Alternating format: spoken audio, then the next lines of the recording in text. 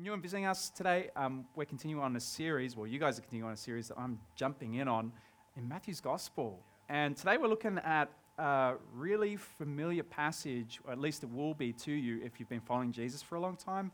If you may be newer to following Jesus, it might be less familiar to you, but I believe there's a lot in this passage for us. So we're continuing on in Matthew chapter 5, and I'm going to read from verses 13 through to 16, then pray for us as we open up God's word together. This is the word of the Lord to us, church, this afternoon. It's the Lord Jesus. You are the salt of the earth. But if salt has lost its taste, how shall its saltiness be restored? It is no longer good for anything except to be thrown out and trampled under people's feet. You are the light of the world. A city set on a hill cannot be hidden, nor do people light a lamp and put it under a basket, but on a stand, and it gives light to all in the house. In the same way, let your light shine before others, so that they may see your good works and give glory to your Father who is in heaven. Let's pray. Lord God, how sweet it is to be numbered amongst your people. What a beautiful privilege we do not deserve.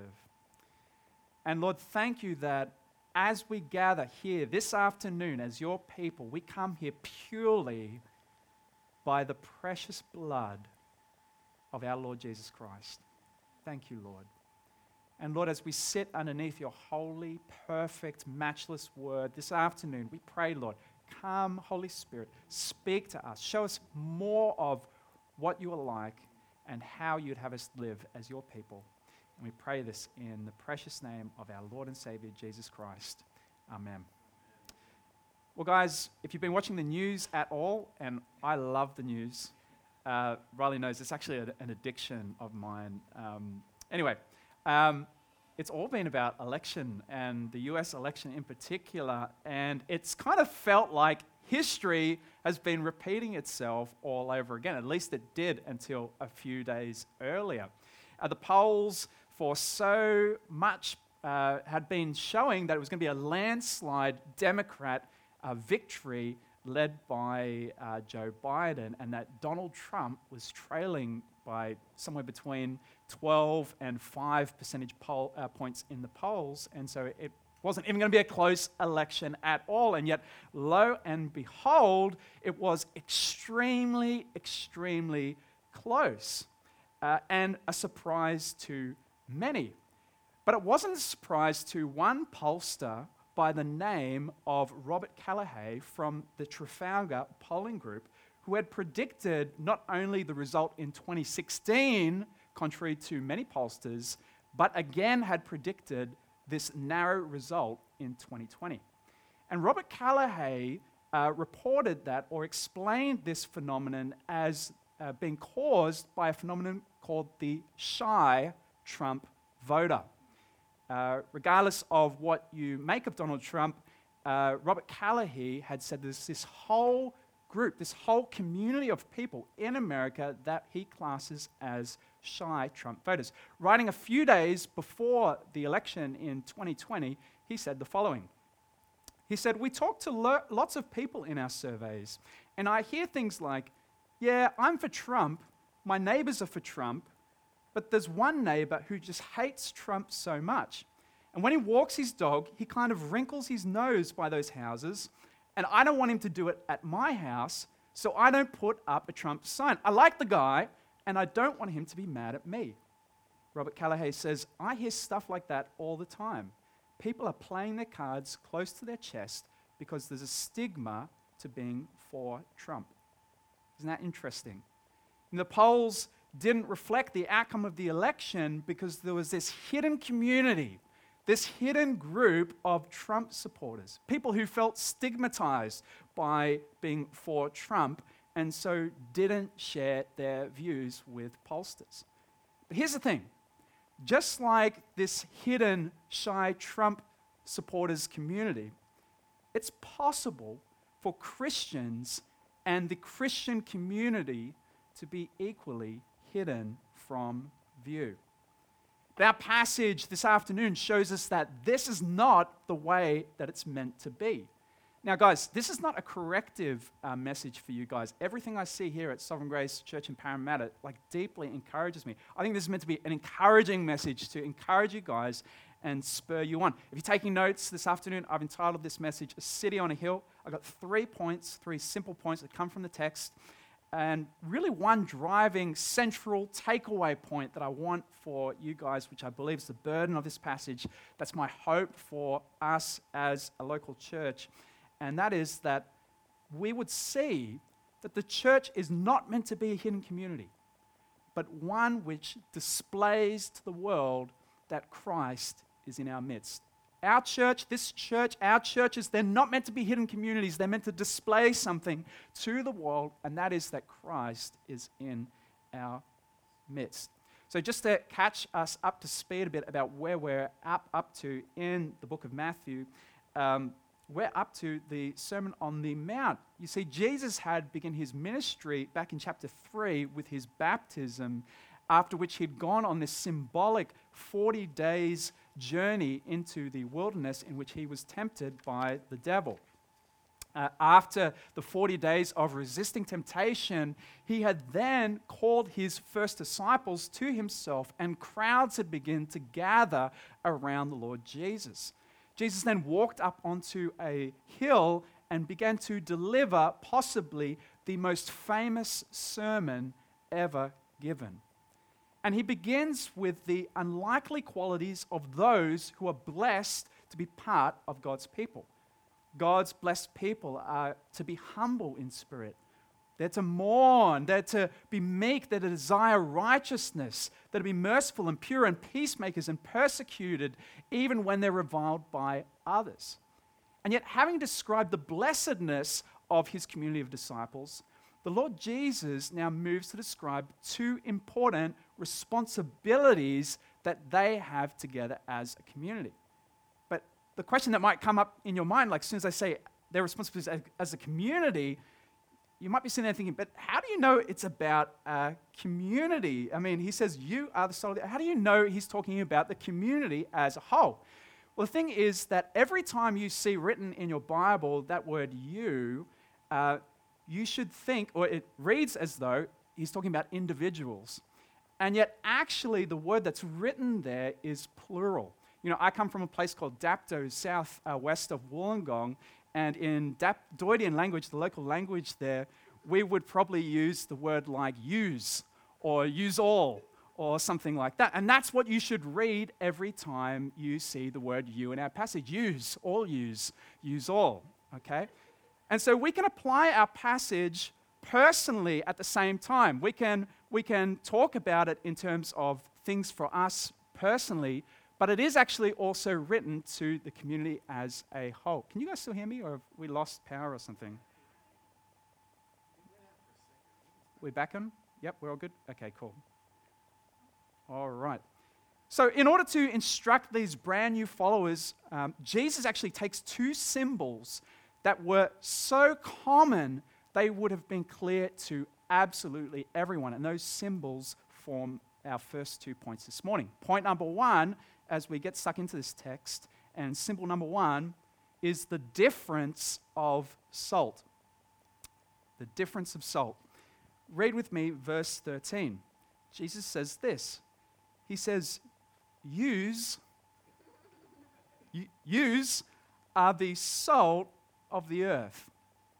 But if salt has lost its taste, how shall its saltiness be restored? It is no longer good for anything except to be thrown out and trampled under people's feet. The salt of the earth, it's a symbol that would have been so clear to Jesus' disciples. You see, in the ancient world, salt had a variety of uses that are somewhat similar to the way in which salt is used today.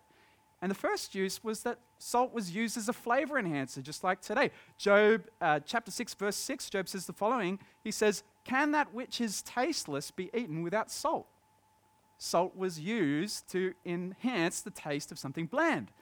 Salt is something we put onto food in order to make it taste better. So then, as the same as now. And so speaking about speech towards those that don't know Christ, Paul says the following in Colossians 4, chapter 4, verse 6. He says, "Let your speech be always gracious, seasoned with salt, so that you may know how you ought to answer each person." When you speak, says Paul, there should be some sort of attractive quality to that speech. It should be seasoned with salt. It should be in such a way that it leaves that person that doesn't know Christ just wanting something more of what you have to say. There should be something wholesome and attractive, something tasty about the way you speak. And so when Jesus says you are the salt of the earth, he's saying there's something about your community that ought to be deeply compelling to those who don't know Christ. And yet there's another even more common use of salt in the ancient world, which would have been very first in mind to Jesus and his disciples. And that is the use of salt as a preservative. You see, salt was such a crucial thing in the ancient world because it was prior to refrigeration. People didn't have fridges or ice, and so they would use it to preserve food. And so you can imagine Jesus growing up, watching his mum using salt in the kitchen, rubbing it into meat in order to preserve it, to keep it fresh. You see, the main function of salt was to stop meat from rotting, to preserve it. And so Jesus is saying that as the blessed community, we're to have this preserving effect on those around us. Jesus is not talking about preserving the environment or preserving institutions of his day. He's not talking about that, but he's talking about social preservation, moral preservation. You see, the world in many ways, it seems like a place that's filled with light and enlightenment, doesn't it? I mean, there's so much beauty in the world. There's all this amazing technology. There's so many massive achievements that we've made as humankind. There's beautiful cultures and nations and places, and yet at the same time, it's a place that's filled with absolute darkness. You see, people who, according to the Bible, are spiritually dead fill this world. They're physically living, they're alive, they're breathing, and yet they're morally unable to know God and or to please God morally at all. And so the result is that apart from the grace of God at work in our culture and in our cities, there's this constant social and moral decay, a putrefaction of society over and over again. And one of the effects that the Jesus community is to have on our neighborhood is the effect of salt. You see, when the Jesus community filled with the presence of Jesus enters a place, the Jesus community filled with the Holy Spirit enters a place, the Jesus community filled with the fruits of the Holy Spirit, love and peace and patience and joy and kindness and goodness and gentleness and self-control fills a place, the community is impacted. Like meat that is preserved. It brings the values of God into the community and it can help to arrest decay. See, the Christian community is meant to be salty. It's meant to have this compelling taste, this attractive quality, and this purifying effect on those that are around and those that come into its midst. But Jesus continues on to offer a warning to his disciples as well. He says, "You are the salt of the earth," verse 13, "but if the salt has lost its taste, how shall its saltiness be restored? It's good for nothing except to be thrown out and trampled under people's feet." See, the truth is actually, salt can't lose its taste in and of itself. It's a stable compound. But what can happen to salt is that salt can be mixed with other impurities and as a result become completely useless. No attractive taste, no purifying effect. You can kind of imagine in Jesus' day, salt being collected from the salt pans of the Dead Sea, not too far away from where Jesus grew up. And you can imagine this salt that could potentially have been mixed with other white, powdery-looking substances like sand or like chalk dust. It looks like salt, but it's useless. John Stott, in his commentary, says the following about this saltiness. He says, Christian saltiness is Christian character as depicted in the Beatitudes. Committed Christian discipleship exemplified in both deed and word. For effectiveness, the Christian must retain his Christ-likeness, as salt must retain its saltness. If Christians become assimilated to non-Christians and contaminated by the impurities of the world, they lose their influence. The influence of Christians in and on society depends on their being distinct, not identical. You see, the influence of Christians in and on society depends on not their being the same and identical, but on their being distinct, on their being different. Yet here's the thing. Living in rich, beautiful Sydney, it's so easy to find our saltiness slowly being diluted. We begin to lose our distinctiveness. We begin to get compromised. Our culture teaches you, guys, you've got to get ahead in life. You've got to be ahead of the pack. You've got to set yourself up for the future. And slowly, rather than being compelled by the radically generous example of Jesus, you start to find yourself hoarding, madly saving, focused on shares and buying property. Our culture opposes the idea of sin and judgment, but at first you kind of just feel a little bit ashamed, so you stop sharing the Bible's perspectives. But then slowly over time, you kind of begin to question what the Bible teaches until finally you find yourself celebrating at cultural events like the gay and lesbian Mardi Gras, or when a friend moves in with their boyfriend, or when there's passing of laws that promote practices the Bible condemns, and suddenly you've been compromised. Our culture is a person-centered consumer culture, and where faith is viewed as something that's personal between you and God. And so when life gets difficult, you slowly stop feeling it about being at group or at church, and being online feels kind of nice. And so you start to question, is it all worth it? And slowly find yourself disconnected from community and church. Now, I've been thinking this past week, like, what is it that the average Christian here in Sydney dreams of having in this life? And I'm sharing this list because partly, like, my things that I find myself dreaming about as well. Like, I think, like, finding the one, and getting married and starting a family, like, having a great career with like flexibility to be with family or travel abroad, being part of a great neighborhood, with a vibrant local church, owning a home with a beautiful backyard, enjoying retirement in relative ease. You know what the thing I've been thinking about this week? It's this. How is that vision any different from what every other person in this city dreams of having in this life?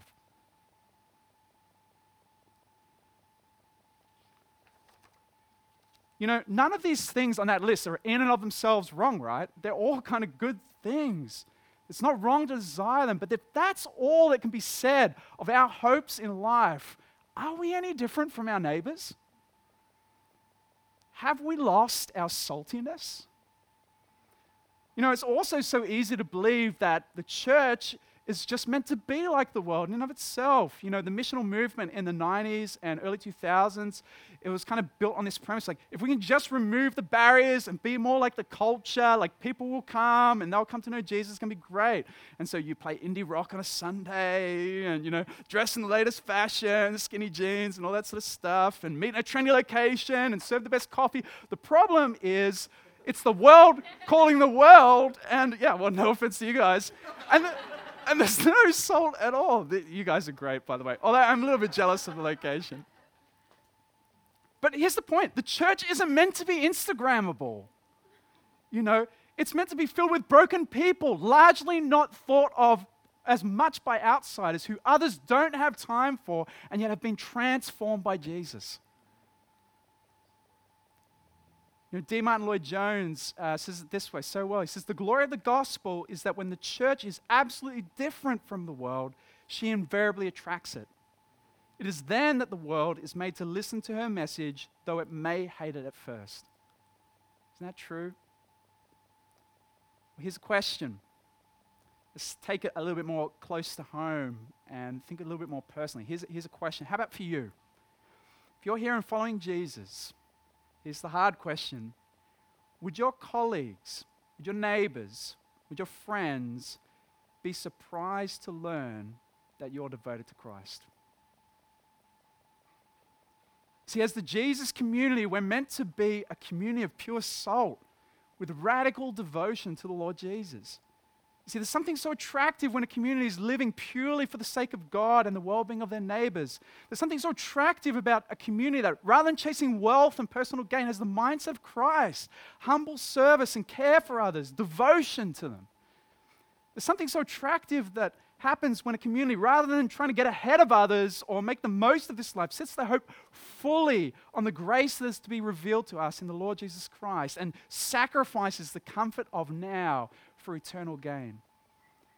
And that's the difference of pure salt. The church isn't meant to be hidden by being mixed with the world.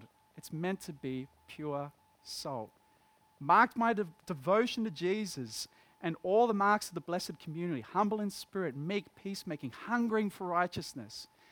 The fruit being this attractive quality, something compelling, something preserving, leading others to come to know Jesus. And leading on to our second quality that Jesus highlights for us, and point number 2, not just the difference of salt, but the presence of light. You see, if Jesus only explained that his disciples were to be undiluted salt that both attracts and preserves them around them, or the people around them, you might think to yourself, okay, great, Jesus, thanks so much for that.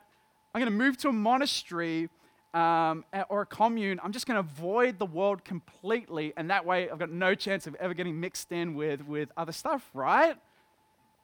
Well, Jesus wants to address us in that thinking with this second point, the presence of light. Read with me verse 14. He says, you are the light of the world.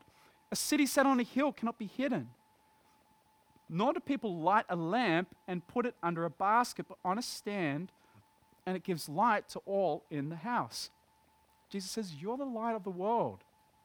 Jesus is helping the disciples see, first of all, that the world isn't this naturally light-filled place. It's not. Jesus is helping us to see, as we saw before, that it's a spiritually dark place. People are physically alive, as I said before, but unable to relate to or to please God morally whatsoever. And so the community is called to shine light, to give direction, to display Christ in the midst of this community. And so Jesus draws upon 2 more everyday images to explain the role of his blessed community in the world.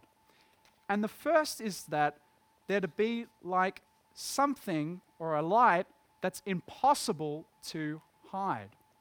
And that is a city on a hill.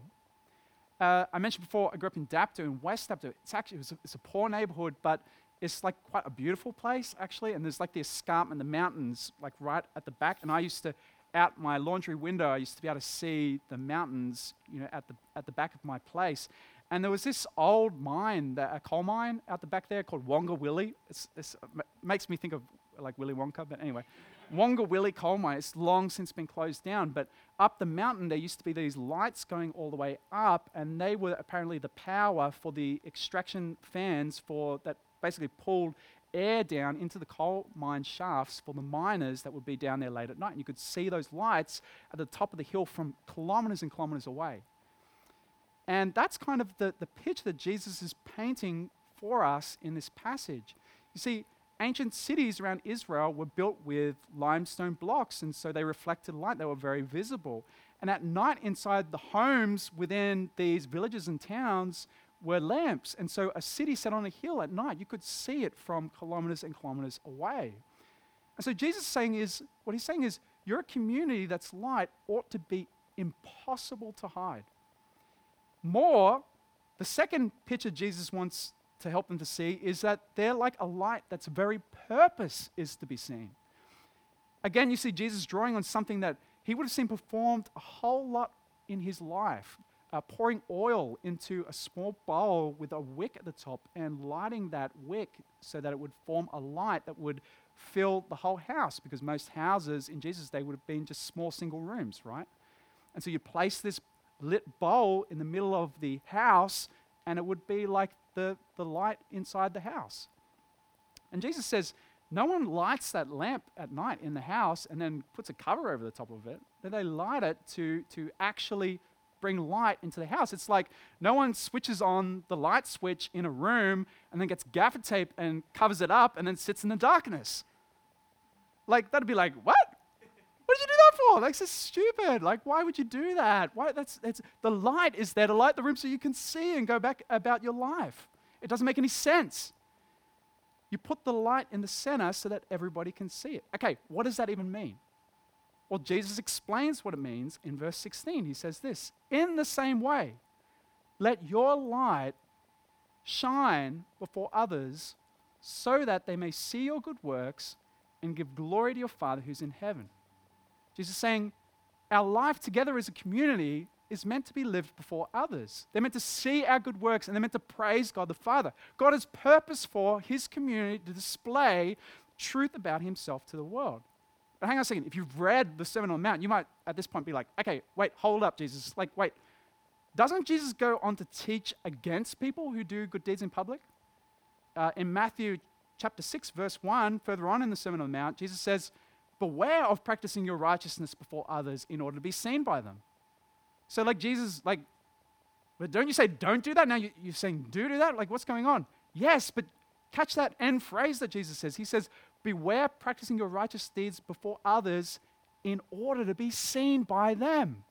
See, Jesus is saying doing deeds to be seen is wrong, but this is not what the type of deeds that Jesus is talking about here. He's saying these deeds don't lead other people to praise the person doing them. There's no congratulation for the person doing them. There's no applause for the person doing these deeds. There's no parade for the doer of these deeds. Verse 16, he says to do the following. He says, in the same way, let your light shine before others so that they may see your good works and not praise them, not give glory to them, give glory to your Father who's in heaven.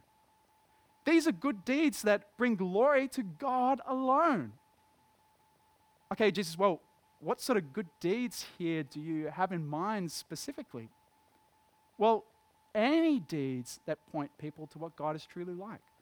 Good deeds that show that God is gracious, or that point to God being humble, or point to him being generous, or point to him being compassionate, or point to him being welcoming, or point to him being courageous, or point to him being patient, or point to him being sacrificial.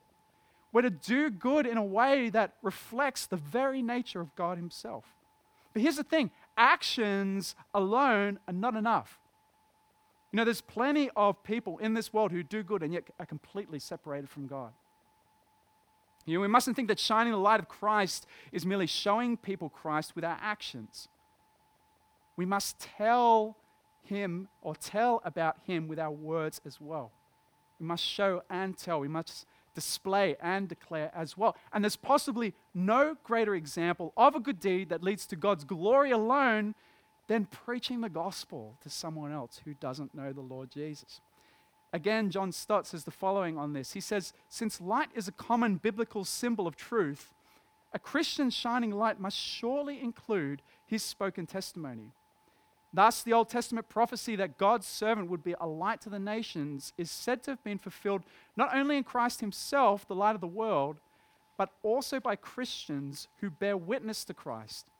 Evangelism must be counted as one of the good works by which our light shines and our Father is glorified. I think that's so true. Well, here's the question for us. Do we see ourselves this way? Do you realize that you're a lamp from the city on a hill? You know, it's easy to believe that your situation is not suited to shining the light of Christ. It's easy to believe that others are better positioned to shine the light of Christ than you are. Like pastors or group leaders or the really super Christians in the world. But God doesn't make any mistakes. He doesn't make any mistakes. You've been placed right where you are with divine purpose. Your job, how you commute, what sports team you're part of, where you sit at work, it's no accident. Your home, who your kids are, your spouse, the street that you live on, the suburb that you're part of, your neighbors, no matter how difficult they are no accident. Your sports team, your friends, the team that you work with, your interests are no accident whatsoever. You have been placed right where you are with divine purpose to shine the light of Christ. See, God could have chosen someone else to live where you do, but he didn't. He chose you. All of your strengths and weaknesses are divinely purposed to shine the light of Christ right where you are. But here's the honest truth. We all face the temptation to actively cover and conceal the light of Christ within. We can do it by a couple of ways. I was just thinking about this week. Here's some personal struggles of mine. Firstly, by having a Christian ghetto mentality. You know, life here in Sydney, it's so busy. We love our community, our church community so much. And so the fruit is we can end up never investing in friendships beyond here. We never end up even meeting our neighbors. Our colleagues, well, we never move so close to them. And the fruit is that those in your life in darkness stay in darkness. Held at arm's reach, the light is concealed. Or here's another way in which we can actively conceal the light within that I think is even more common. By keeping our thoughts and struggles hidden. You know, have you ever thought why it is that we speak to our Christian friends one way and our non-Christian friends in a completely other way? You know, our Christian friend asks us, "How are you going?" And to the Christian friend, we respond that we're really wrestling with trusting God in the midst of this tough situation. And yet when a non-Christian colleague asks us the exact same question, the reply is, "Good." Why is that? We have the conversation in the tea room at work and it shifts to same-sex marriage. And rather than sharing about the goodness of Jesus that marriage points to, you just say nothing at all. And the fruit is the light is concealed. They never get to hear your real relationship with Jesus or the wonderful news that Jesus is. See, we're not only to be the pure salt of God's holy people, but present in the lives of people in our communities. We're not meant to be a hidden community like shy Trump supporters, but one which displays to the world that Christ is in our midst. And that is point number 2, the presence of light. But finally, by way of closing our message, point number 3, a brief point on living as salt and light. I just want to kind of pause on this question of how actually do we do this? Like, how do we live as salt and light? And you know what? I personally, and I know us as a whole, we have so many failings in this. Like, if we're honest, all of us, in so many ways, are compromised. Like, we constantly struggle not to embrace the values of this world. We struggle with the fear of man. If we're honest, we're cowards.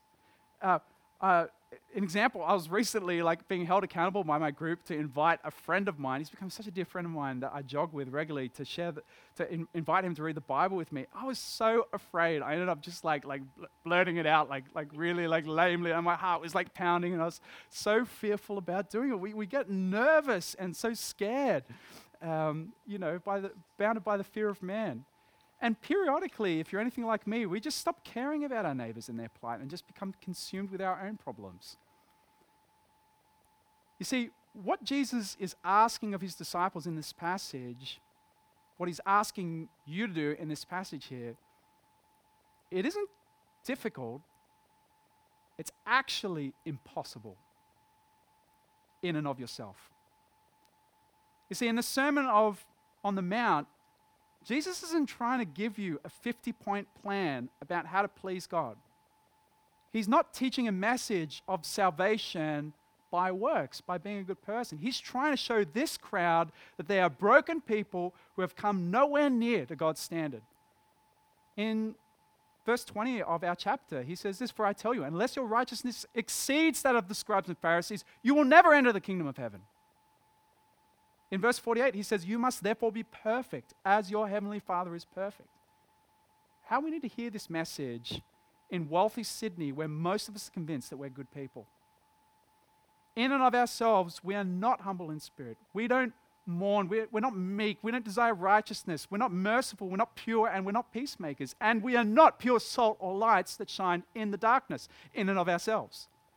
And yet, sitting on the mount was the one who had come to be all of these things for us. He was the perfect salt. First Peter, the Apostle Peter says he committed no sin and no deceit was found in his mouth. He was the true light of the world. In John chapter 8, verse 12, he says, "I am the light of the world. Whoever follows me will not walk in darkness, but will have the light of life." And he had come to take our place in full. Our failings as salt, our failings as light, and to replace them with his perfect salt and his perfect light. You see, at the cross, when the Lord Jesus hung in ignominy, being mocked and scorned, enduring the Father's wrath, he had upon his shoulders all of our wickedness, and he paid for it in full. And he was raised to new life, to send his Holy Spirit and to shine the light of the glory of Christ into our hearts. You see, our light is not something that we have made. It is something that has been given to us by the grace of the Lord Jesus. It's reflected light.